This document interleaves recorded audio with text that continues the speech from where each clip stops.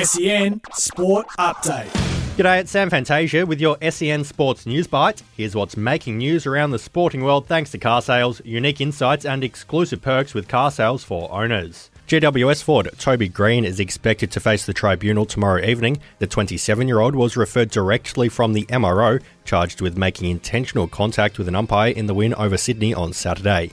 Port Adelaide have no concerns around Orazio Fantasia's knee after the Ford was subbed out in the qualifying final win over Geelong on Friday night.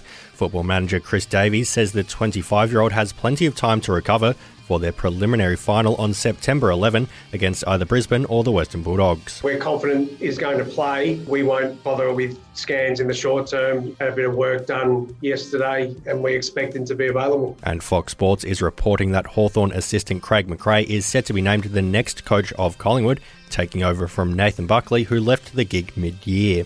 Those are your SEN Sports News Bites, brought to you by Car Sales.